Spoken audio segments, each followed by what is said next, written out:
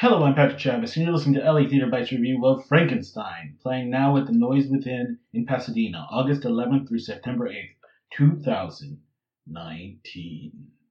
It's mid-August. It's still summer. It's hot and not gloomy at all, so when I saw that I was going to see Frankenstein on stage at Noise Within, I thought, what a peculiar choice for this type of year. It's like watching A Christmas Carol in June.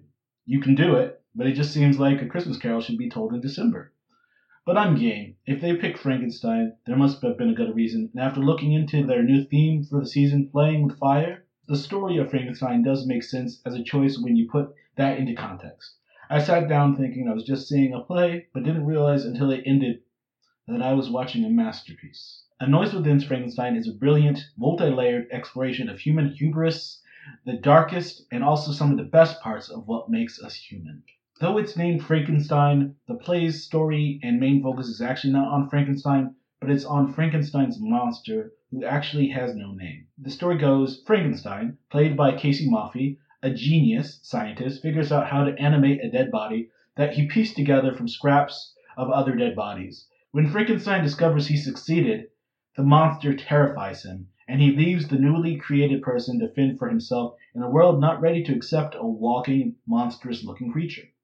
The monster being born and being left to fend for himself is just the beginning. What he does after to survive is the real story and substance of this play. To keep this as vague as possible, this story is so engaging because you're really able to understand everyone's perspective in this bridge story. There are a lot of bad things going on here, but not necessarily always by anyone you might consider bad.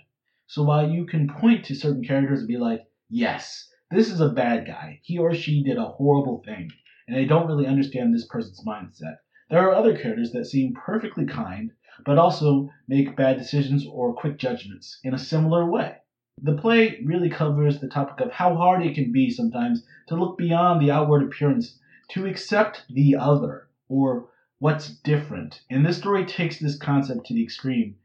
It also covers what a world that lacks trust, and a sense of love and empathy, and what monsters we can create without it. The direction's amazing. Michael Machete lets the creature or Frankenstein's monster played by Michael Manuel in this production grow right in front of you. Manuel, with very few words, even some grunts, is able to communicate so much with just his movement.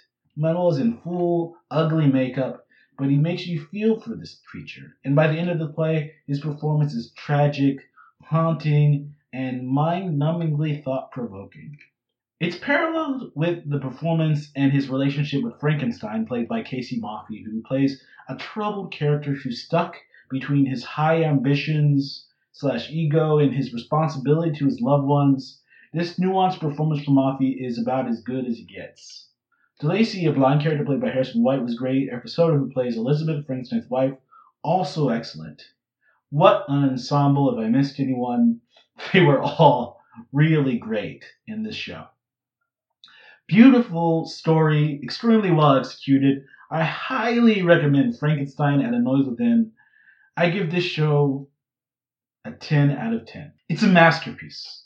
Thank you for listening.